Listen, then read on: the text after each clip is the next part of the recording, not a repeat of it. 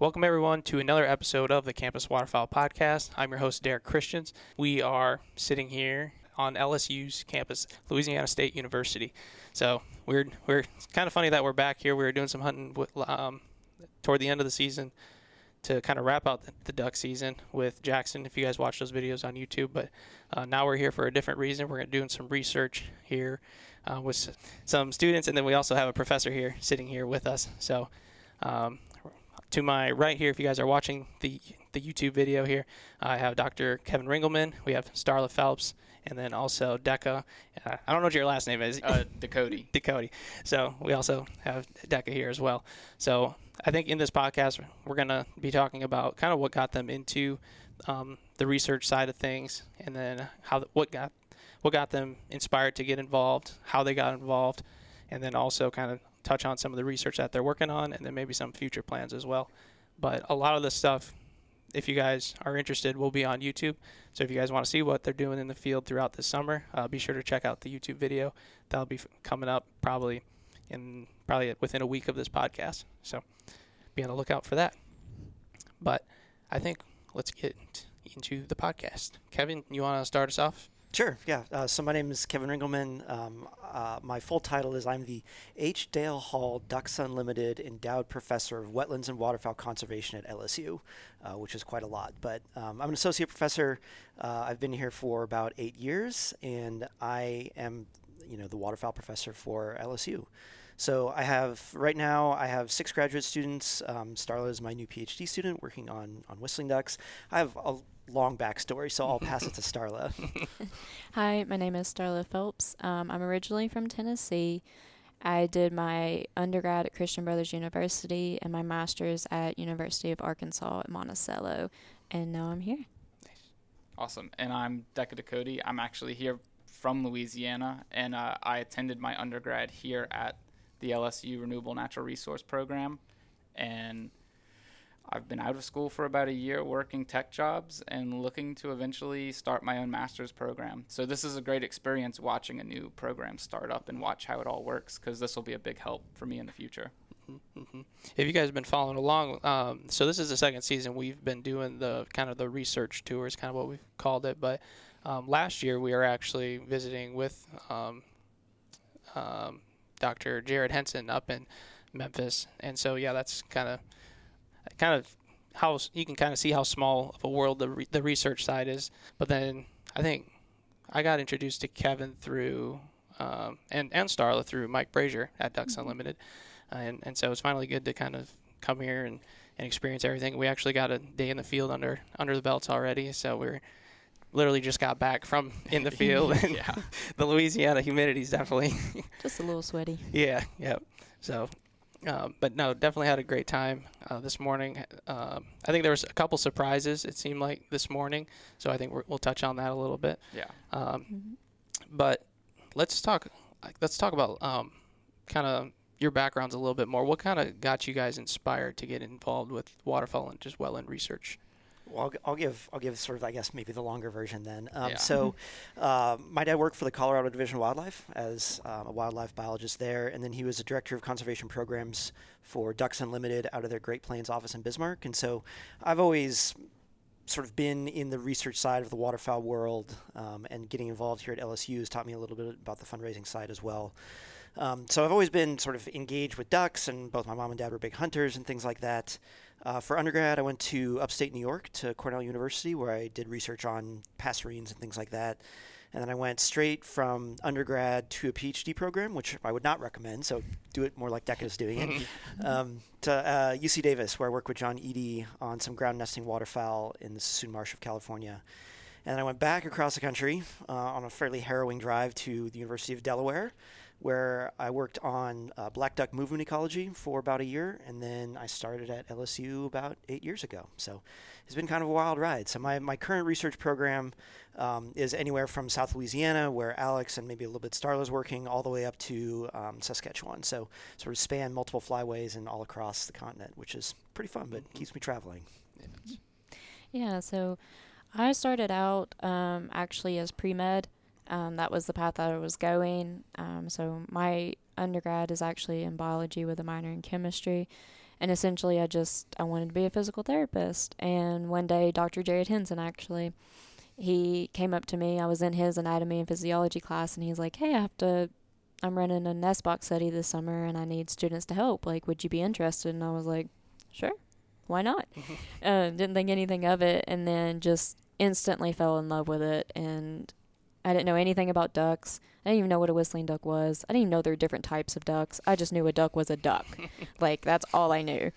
And so I'm more new to this field than like some people, I would say, just because, you know, for the first 3 years of my undergrad, it was all medical stuff. And then senior year, I decided like to do more like wildlife classes that we did have, which wasn't many. And then I went straight into my master's to do actual, like, my degree is in like forestry, but even then still mainly like wetland classes and stuff like that. But you know, I didn't have the typical route that most people have to get in this field. I didn't grow up with hunting or anything like that, so I just kind of stumbled into this field and fell in love. Yeah, and I guess I'm the younger of the group, so I don't have as much backstory, so I'll go back a little further. I growing up, like, by the time I was like 4, I was the kid at T-ball in the outfield collecting bugs instead of playing the game. And I always had an interest in the outdoors. And my family, they did some hunting, but it wasn't a very big thing in my life. I kind of decided this on my own. And then by the time I was a 7 or 8, I learned of the word wildlife biologist. And from that point on, I knew that I think this is the career I want to go to, which is impressive for an 8-year-old. Do you remember how you stumbled across that kind of career or title? I believe it was, I mean, there's always things like Steve Irwin and Jeff Corwin, and there's television that shows you the insides of that, much like this program does, where it kind of opens the curtain and shows you what wildlife biologists do, and seeing those kind of things. And then I have some relatives that ended up being wildlife biologists. There currently still are for the Louisiana Department of Wildlife and Fisheries. But being exposed to that, I realized very early on that this was what I wanted to do. And by the time I got to my senior year of high school, I got in contact with my relatives that were with the department. I'm like, how do I get into this field? And they pointed me to LSU at the Renewable Natural Resource Department, which is where they all went. And senior year of high school, it was the only college I applied to. I got my grades, and I came here in the fall. And lucky enough, I was able to take a lot of courses with Dr. Ringelman, and I think it was his waterfowl biology course that finally sealed the deal, and his first hunter program as well. I had never gone on a waterfowl hunt before. I knew nothing about duck hunting, and I ended up going to Oak Grove as my first hunt, which is pretty okay. It's a pretty good place to go. I limited out on my teal, and from that point on, I knew that I definitely want to work with birds, whether that be upland birds or waterfowl, but I knew that this was definitely the career for me. Yeah, and I think these dual perspectives here, I think, are really important, especially for anyone listening to this podcast and, you know, thinking about career paths, whether they're in middle school or high school, that this is a job that you can do.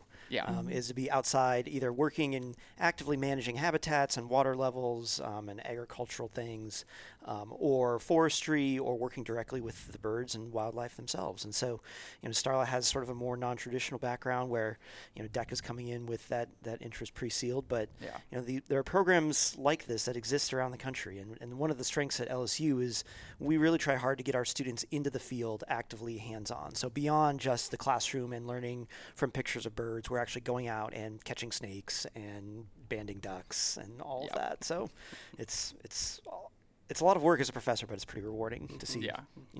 And since graduating, I've gone on and worked plenty of tech jobs that have been introduced to me specifically from this program. I've done songbird surveys for the U.S. Forest Service in conjunction with LSU. I've tracked turkeys. I'm now catching ducks and banding and geolocating and pit tagging and all the ings. But this program definitely, like, the people you meet and the exposure that you get, like, I definitely wouldn't be this far along without it. Kevin, you mentioned kind of like you go in the field a lot with your students. What level classes are you bringing out in the field with you? So in this program, we get students in the field by their sophomore year, Really? but most of the classes that I teach that are field oriented are for juniors and seniors. Okay. But there's a lot. We're electroshocking fish and flying drones and all sorts of things. So it's pretty great. I know when we were in the field today, you wanted me to talk a little bit about graduate education as well. So one of the things that even as incoming freshmen, a lot of our students don't realize is that if you want to have a well-paying career in wildlife, something beyond sort of the entry-level jobs, like it really is beneficial to get an advanced degree, whether it's a master's degree like Starla got from Arkansas Monticello, or going on to a Ph.D. to have a research job in USGS or U.S. Fish and Wildlife Service. And in the wildlife field, these are paid graduate positions.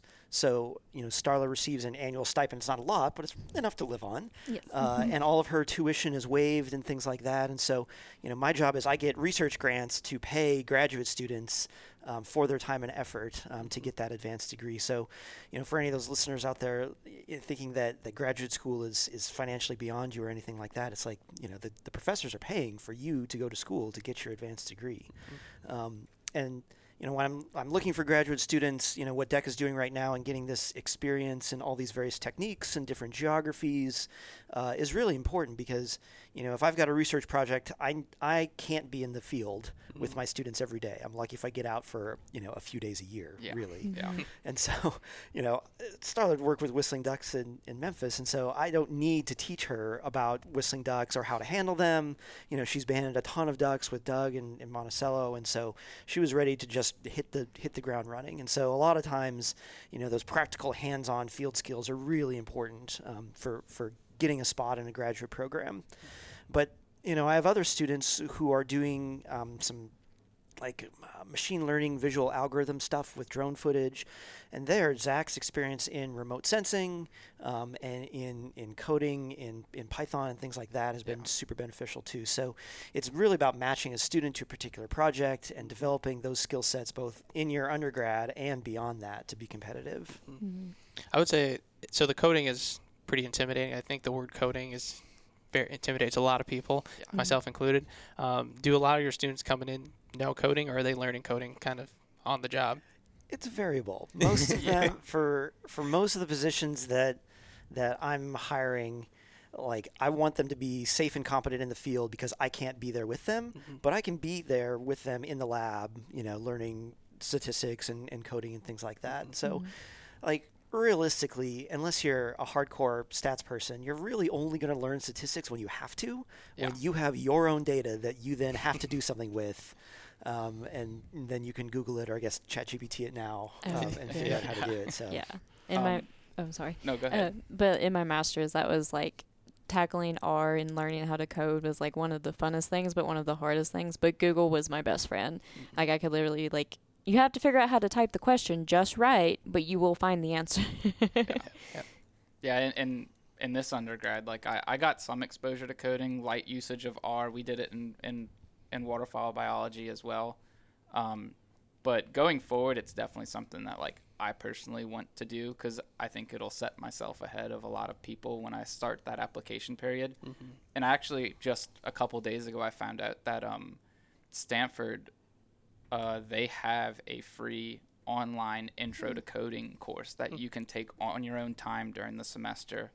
And cool. It's something that I plan on doing very soon because I think it'll be helpful because I know I'm going to have to do stats at some point and might as well get it done now. Yeah, and different programs around the country are variable. So I know University of Minnesota, their wildlife or maybe their zoology students, I forget what they call them, Todd Arnold teaches a really sort of code-intensive class in population ecology, and that's just not one of the strengths of this program. So it's uneven across the country, I would say. But everyone can learn it, right?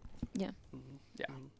I guess in the pockets, and Dekka, you mentioned when you start applying for these kind of positions or these opportunities, Kevin and I were kind of talking about too this morning about what maybe his perspective, what does he look for in applicants? And I think as listeners and viewers, I think that might help if Kevin could share a little bit, maybe things that he looks for, or even what's a good like what are some resources students could use to at least get, I guess, their foot in the door early on to kind of get into the field? Because I think a lot of stuff professors might look for is field work, but it might be kind of tough getting that first foot in the door.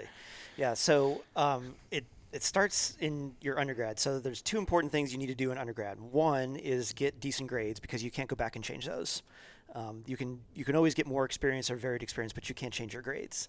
And some programs have like a hard floor where, like, if you don't have a 3.0, like, you're just not eligible for their programs. So grades do matter. Yeah. And then it's actually talking to your professors, because they're the ones who are going to get you your first field jobs. It's there's a stack of applications for some DU interns in South Dakota or whatever, but it says LSU on it, and so then I get phone calls regardless of whether you list me as a reference or not, because they know me. And then it's just a couple words, and then that's your job. So those are certainly the easiest ways to get your foot in the door is through existing connections. But if you're at Starla University, it requires maybe a little bit more work if you don't have like a huge wildlife program that you can rely on faculty. Your state agencies often have volunteer positions for banding and things like that. There's migratory bird programs in every state. Local Audubon societies, things like that, offer pasturing banding workshops. So getting first field jobs, and then it's, things that I'm looking for in a student is, it would be unusual if I hired you for a graduate position and I'd never heard your name. That would be really unusual. You were talking about how small the waterfowl research Very world small. is. Like, this is only my, I think, 5th or 6th trip, and it's like the amount of times, like, I've mentioned like past trips I've been on, or like ones I plan on going on. It's like, Kevin, he knows so-and-so and so-and-so. Starla knows so-and-so and so-and-so. It's like, it's crazy. Right. So it's really building those connections, with successive field jobs. And they're all advertised on like the Texas A&M Wildlife Jobs Board. So I forget what the actual website is, but if you Google that, you'll find it. And there's some other waterfowl-specific resources and things like that. But yeah. Yeah, I think a big thing for me, at least, like with my non-traditional background, is I showed that I had passion for this field and that I really wanted to do the work and I really wanted to learn. Like, I knew I acknowledged that I was like a little bit more behind, since I don't have the traditional like background and knowledge that some other people do from the classes they took. But I just like showed that I had the drive, and passion, and that's what got my foot into the door. And also just like having a mentor. That's like the biggest thing for me, at least. Like, Dr. Jared Henson was like the most helpful person, and he like made sure I knew everything, not like everything about this field, but like knew the details about this field, and was like made sure this is what I wanted to do. Like, he really took the time. And then he, at the North American Duck Symposium, he made sure I got to go to that and present my undergrad research, and that's how my name really got out into this field, and how I got to meet a lot of people and make those connections. And I made another thing too is, when you make these connections, follow up with the connections, because if you don't follow up, they're not going to remember your name as well. Yep. I remember when Starla was one of the only undergrads to present her research at that duck symposium. I think it was this one, right? Ducks 8.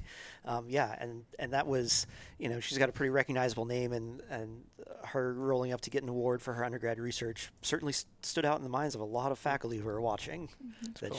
she's gonna be something. So yeah, thank you. And now she's here, gonna be Dr. Phelps one day. So awesome. Yeah, you'll be looking back on this video and be like, man, look where I started. Yeah, literally where I'm starting. I haven't even technically started the Ph.D. yet. Right. But that's one of the most, it's not one of, it's clearly the most rewarding thing about having, a university job, is following these undergrads as they sort of figure out what they want to do with their lives. And then usually if they take my waterfowl class, I convince them that ducks are what they want to do with their lives. And then seeing them, succeed in various, jobs or graduate positions. I think I've got something like a dozen former students or techs or whatever who work for Ducks Unlimited now. And they're in grad programs anywhere from California to Maryland to Delaware to Canada and everywhere in between. So, and kind of, I just want to focus on students maybe that are planning, like right now it's kind of the off-season summer. Students in high school are thinking about where they're going to college. Like, thinking of myself when I was in high school, like, I was super eager. Like, I couldn't wait to get to college. Like, open, like meet people, find opportunities and things like that. I was kind of ready. If there's students out there right now that are kind of have that same edge, like where would you send them to kind of get started at least? Do you think, is it the websites of these state agencies would be the best place to kind of start reaching out to people, or? Yeah, it could be. You can always access your local chapter of Ducks Unlimited, right? Because they'll have connections to things related to the science realm as well. But then, yeah, you're as a taxpayer of your state, you are more than entitled to call up your state waterfowl biologists and say hi, and they'll be happy that you're not a mad duck hunter this time, and you're actually were interested in research stuff. So, I think those are good resources. Local Audubon societies, birding clubs, all of that can sort of get you sort of feeling out what is in your local area. Yeah, or just like any colleges that are on your list that you're wanting to go out, reach out to their department, and like once you reach out, they can guide you in the right direction. They can tell you about the program. They can tell you about the different things that they do, what's the strong suit of the program, what's not, and like knowing what you're getting into as well is a big thing, because they can also be like, you could ask, is there any volunteer opportunities so I can experience this before I want to come here? And who knows, there might be a summer project like ours that lead professor can be like, sure, we've taken out multiple students that are volunteers this summer to go show them the field and show them what this is all about. So like, don't be afraid to ask for those volunteer opportunities, because they're big. Your state university has a forestry program that probably has a wildlife component in it. Yeah. Almost certainly. Yeah, and it's important to get those opportunities like Dekka was saying, because, for me personally, like if I wouldn't have done all the internships that I did in undergrad, I wouldn't have known that the health science field was not for me. I would have continued in that realm and then been potentially stuck there.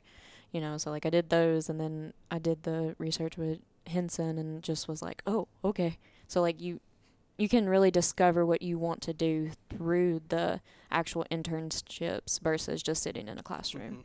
Yeah, and as we tell our students, finding out what you don't want to do is just as important, honestly. Yeah. There's some pretty big divides. Do you like plants or animals? Do you like things that swim in water, things that are on land, things that fly, or things that walk? Things you can shoot, things you can't shoot, right? These are all important distinctions that sort of progressively narrow you into a particular career path. Yeah, I took a job one time, like trapping hogs in the summer heat of Louisiana for U.S. Fish and Wildlife, and I was like, I think I'm good on this side of it. Well, perfect. I think that's a good spot to kind of cut and kind of pivot to talk about more of the research stuff. The reason I want to take that time to talk about that is because I do get messages and people reaching out of just different opportunities and just students wanting to get involved, and they just don't really know where to go. And so hearing it from students that are going through it, and then Dr. Ringelman as well, hopefully that helps you guys, and you can find someone in your area or somewhere that you might be going to college to kind of get your foot in the door early. So hopefully that helps. But let's start talking about the research. So Dr. Ringelman, do you want to kind of talk about kind of what your programs all entail and all the projects you oversee? Yeah, sure. So I'll focus right now on Starla's project. We can talk about the other ones if we have time. But Starla's project emerged from this ongoing wood duck recruitment study. That's a partnership among a half dozen southeastern states to basically estimate whether box populations are self-sustaining of wood ducks or whether they're a waste of time. So in Louisiana, we have whistling ducks that also use these wood duck boxes, and so there's an obvious sort of management tension about whether whistling ducks are competing with wood ducks for these boxes. They are nest parasites, so whistling ducks will lay eggs in wood duck nests, which is potentially bad. If there's too many eggs, the nests won't hatch. And so there's this tension of how wood ducks and whistling ducks are coexisting. And this is particularly relevant because whistling ducks have been expanding their range. So they're, historically speaking, like in the 70s and 80s, they were, along the Texas coast and maybe a little bit into Louisiana, but the bulk of their range was through Mexico well into South America. And it's only been since the mid-2000s that we've seen this massive influx of whistling ducks to places as far north as Memphis, and there's been wandering individuals seen in Canada.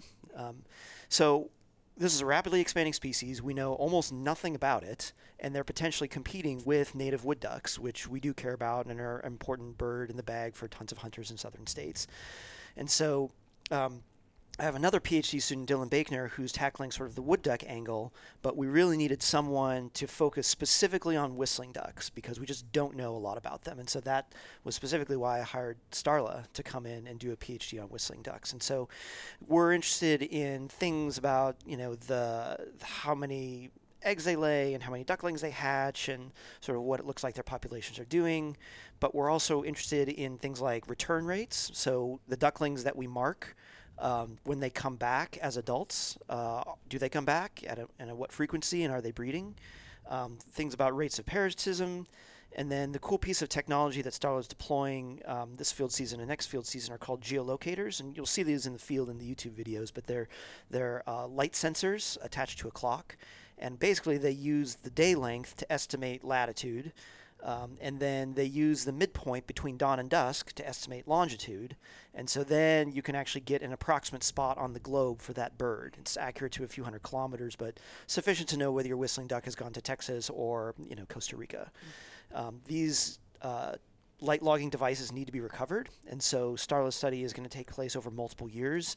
So as those birds that we put geolocators on, as they come back to breed again, take the geolocator off and see where they went. And we can also detect things like nesting attempts from these light loggers and things like that. So that's sort of how this project came to be. And now Starla is sort of grinding in the field and trying to get the details done. Mm-hmm. And how big? So you have a team as well under you, Starla. Yes. So how big is your team?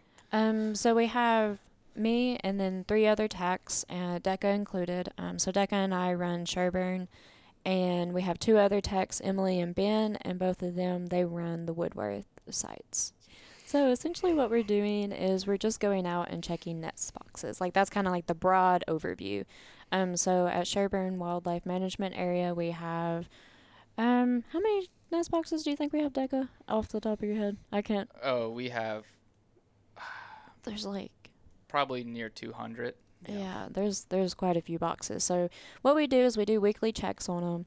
And essentially what we do is like, when you check a box, there'll be eggs in it, and then we number each egg so that they have their own number, and then that way we can keep track of, whether if they're depredated, when they hatch, etc., like all of these things. And then we also like take the adult bird and we tag them.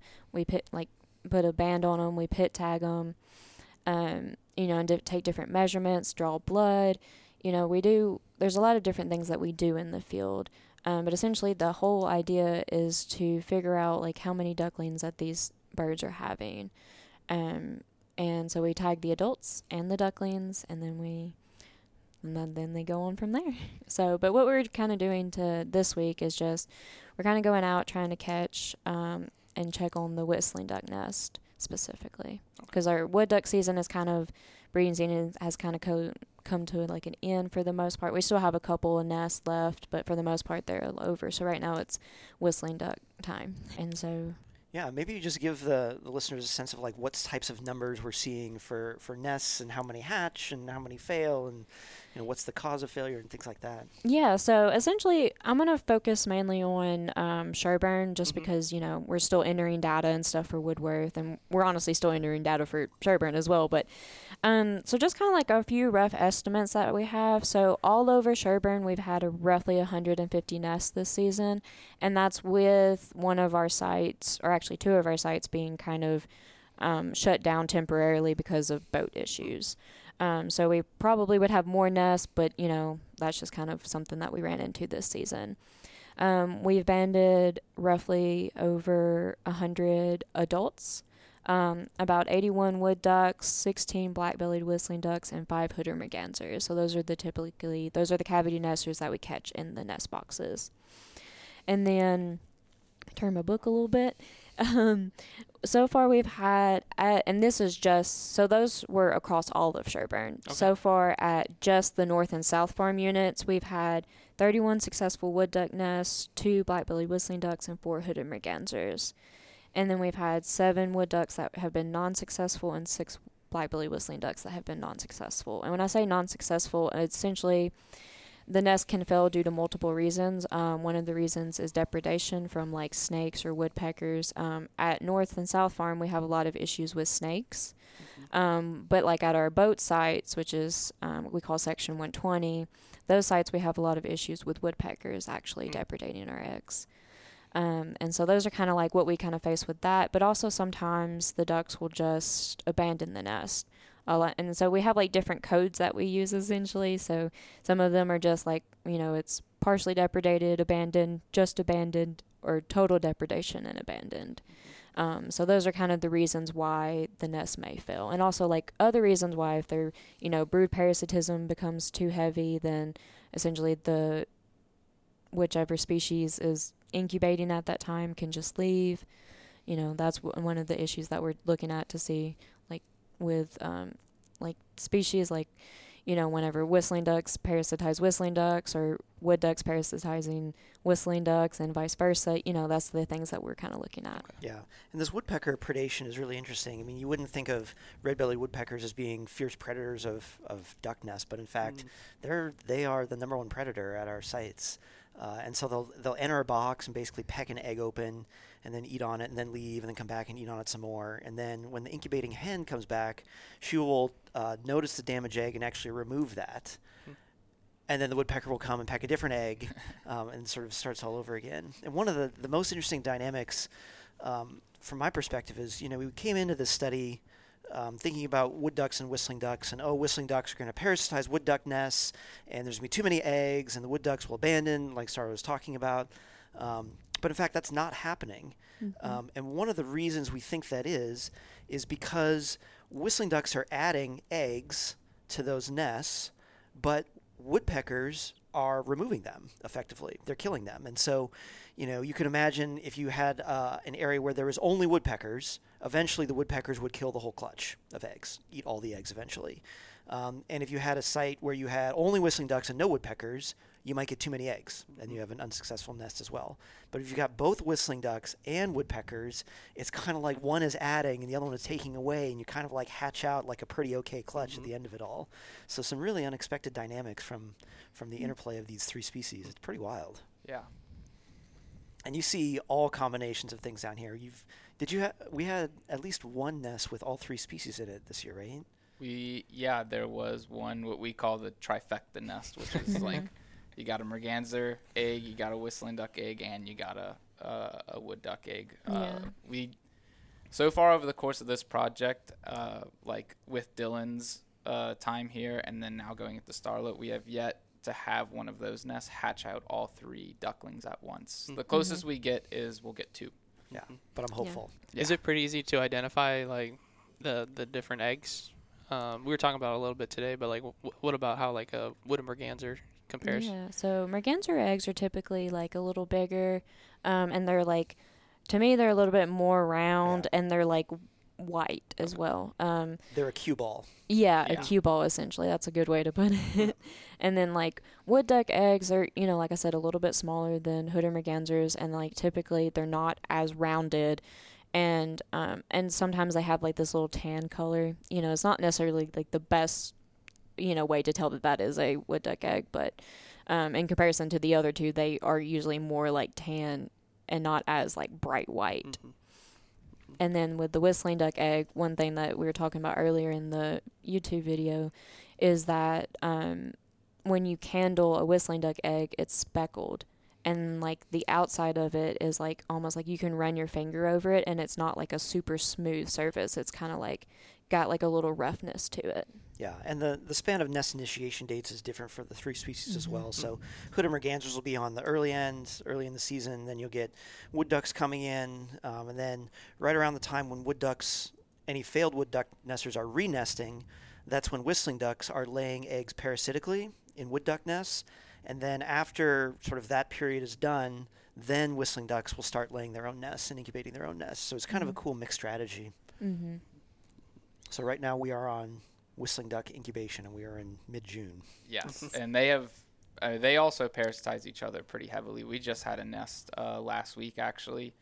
The total egg count for the box made it to 48 eggs, and we hatched out 37 ducklings. which is incredible. Yeah, Yeah. that's crazy successful. Yeah. Was a bunch of cute little babies in a bucket. Yeah, we were going and through. hatching out these mixed broods of wood ducks and whistling ducks is not uncommon. In fact, with the numbers, including Dylan's data, it's basically 1/3 of the whistling duck ducklings that hatch come from wood duck nests, from parasitizing those nests. So a major part of their productivity is from parasitism, which is pretty wild. Yeah. And then these mixed broods, or these mixed clutches of eggs, what's really unusual is we don't ever really see mixed broods swimming on the water. So, a whistling duck, mom and dad will hatch out 3 wood ducks, but you don't see them with the whistling duck brood. And so we don't know what happens or where they go. Like, we don't know if the whistling ducks are like killing the wood duck ducklings.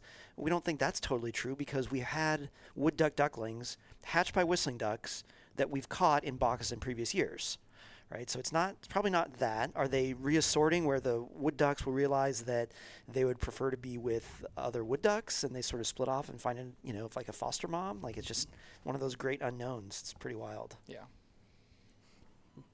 Just another project you got to start. Yep. Yeah. How many, like, when you guys are out there, like, how many times in a day do you think about just like things you could research or like things you could do differently to your current project? Oh, it's like every time we go out, in between going from one box to the next, there's always another thought of like, oh, we could do this differently. Oh, I wonder what's going on with that. Like, Yeah, we're always asking each other questions. We're like, what do you think about this? Or what do you think about that? yeah, Like, there's always like questions just bouncing back and forth between us, and we're just like, I don't know. And Yeah, then we kind of jot them down sometimes. We're like, oh, that's a good one. yeah, like the most recent one that we've been trying to figure out is right now we're in a little bit of a drought. There's not a lot of water around, and we've had quite a few nests that like whistling ducks just kind of abandoned.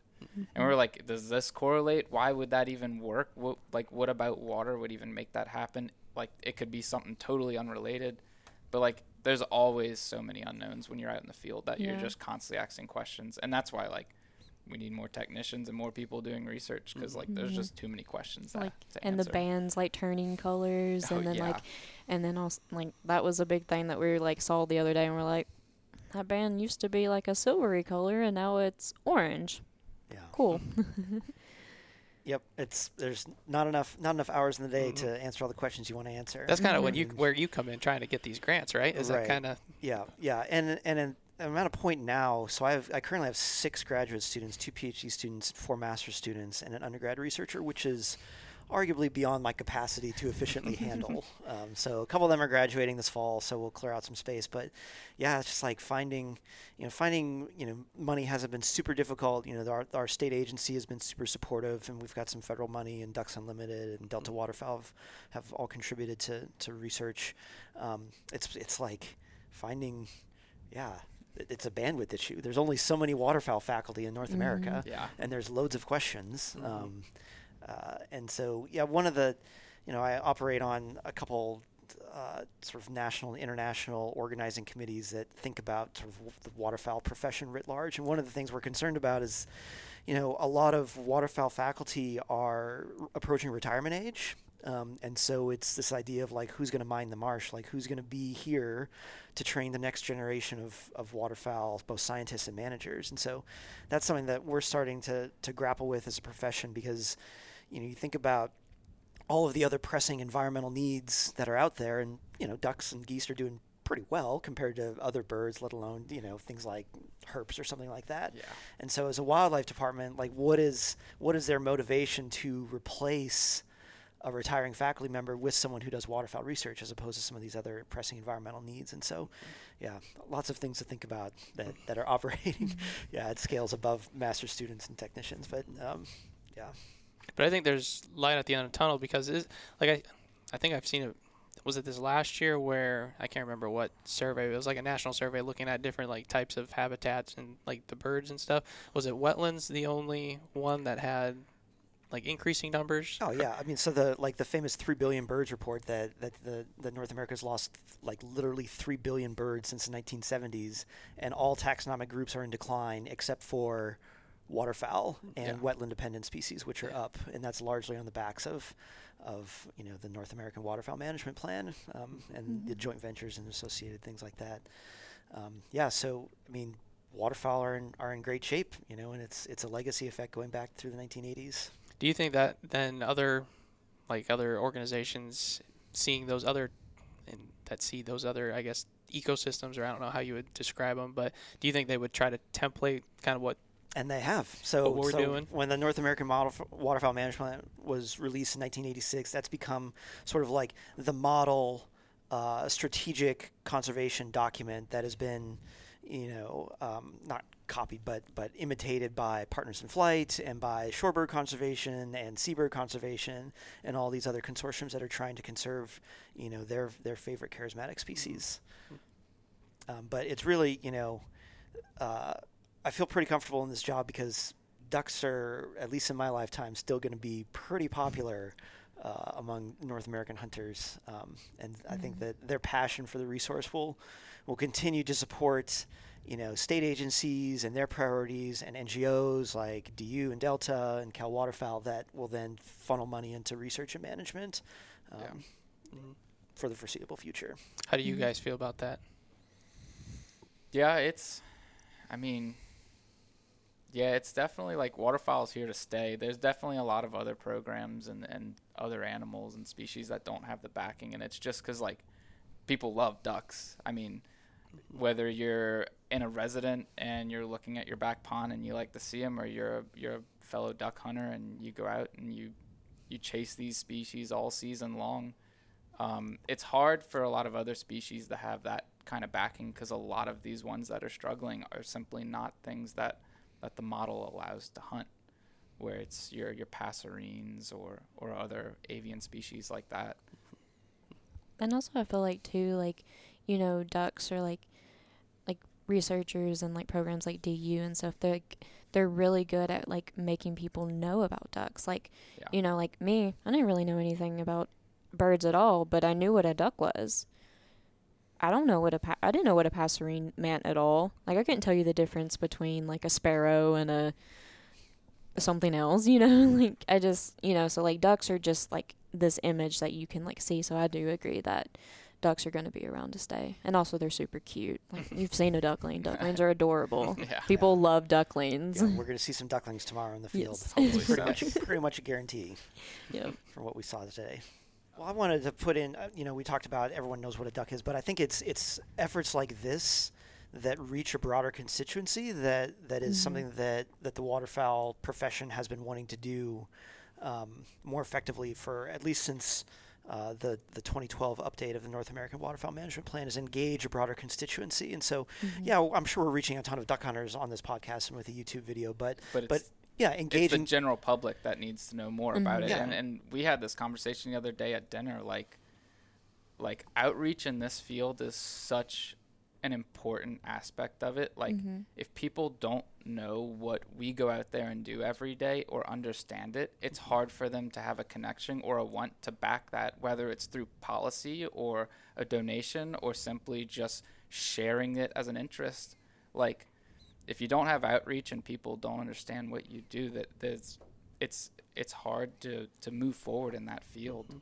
Yeah, so these YouTube videos and podcasts and things like that sort of spread their message more broadly, and doing this summer series that moves campus waterfowl beyond hunting on college campuses to highlight some of these student research projects and sort of show certainly the hunting constituency sort of what goes into managing these populations and making sure that things are being done sustainably and we're providing for the resource in perpetuity, I think is super cool. Yeah, and I think there's a big need to break down the barrier between like science and then the public, because I think like a lot of times like we try to reach the public, but sometimes we're too we're almost like use too big of words or something. It's like it's hard to break down the models that we use and use it in layman's terms, like because sometimes like I'll get really excited about my project and I'll just like start spewing off stuff and people are like, slow down, take a step back, re-explain what you mean by that. And so sometimes like we just as scientists forget, we get so excited about it that we just kind of like go,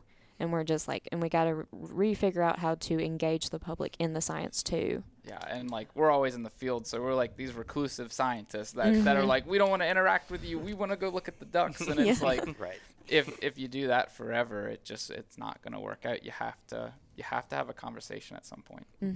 Yep. No, I think content like this definitely helps bridge like communities together. Definitely, whether if it's like the hunting community, the science community, and then to just the general public, it kind of brings everyone kind of together, and people can see eye to eye of like kind of why we're doing what we're doing. Yeah. And I think with Campus Waterfowl for the longest time, just highlighting like just the hunting side of things. With us starting the research tour, I think a lot of students are learning a lot about the ducks that they're going after in the fall time. And when they shoot that mallard, that great looking mallard in the late January, they can bring it back to the blind and actually talk about a little bit more about it than just calling it a greenhead or something. Yeah. So. Yeah, when we get like when we're tagging these ducklings, I'll see on Facebook, like on Band Hunters or whatever, someone will post a picture of a wood duck with a web tag, and it's got LA 315, which is one of our birds, and so I'm happy to I'll message the guy, and we'll trade a few messages back and forth, and I'll say, well, that's a duckling that hatched from Sherburne North Farm, from a clutch of 13.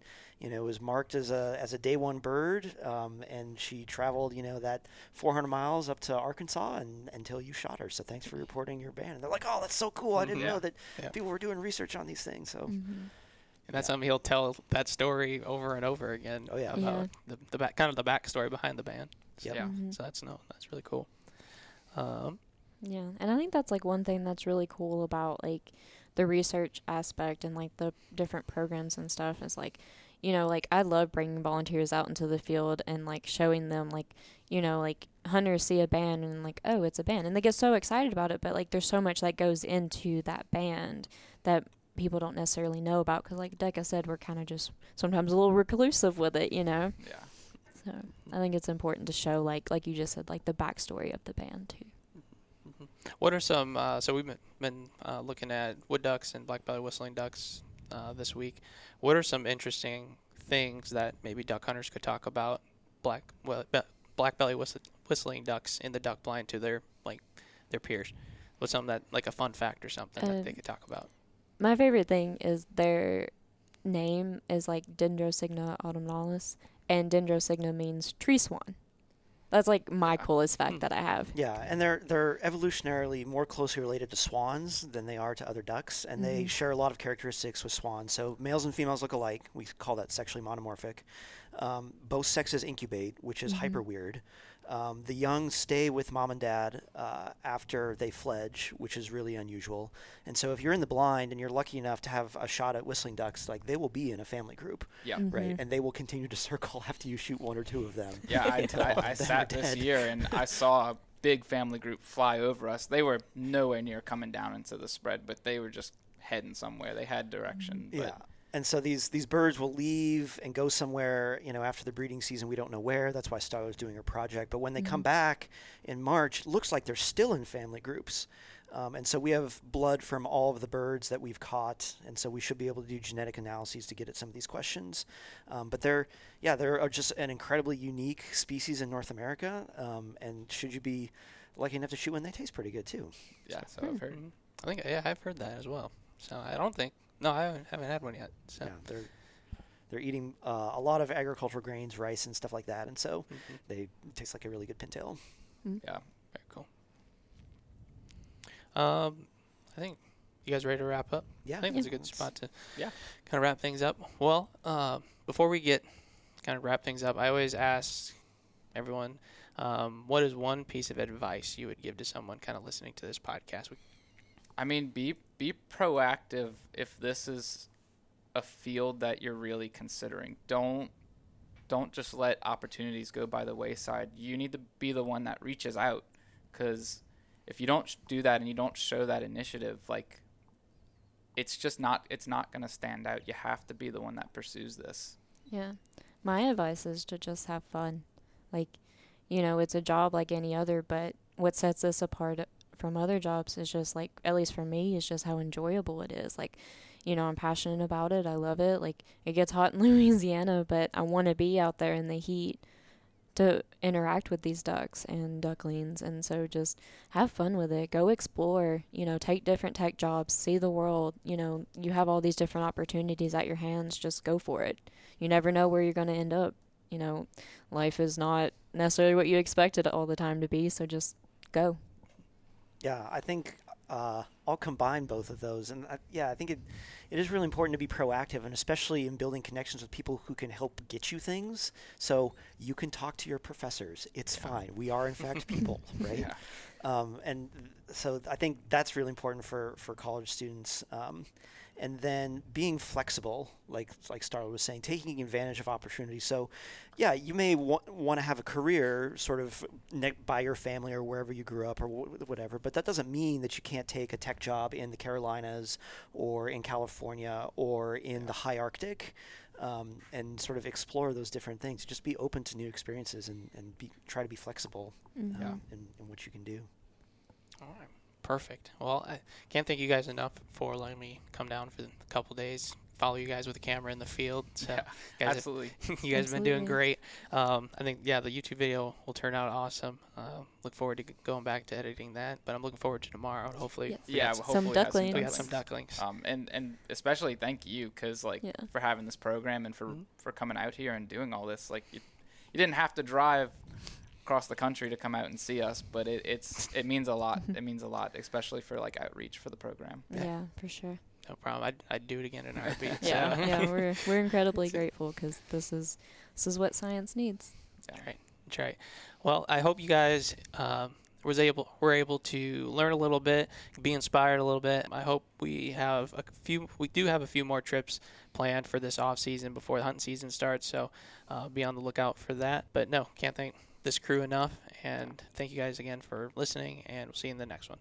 Thanks. Thank you. Bye.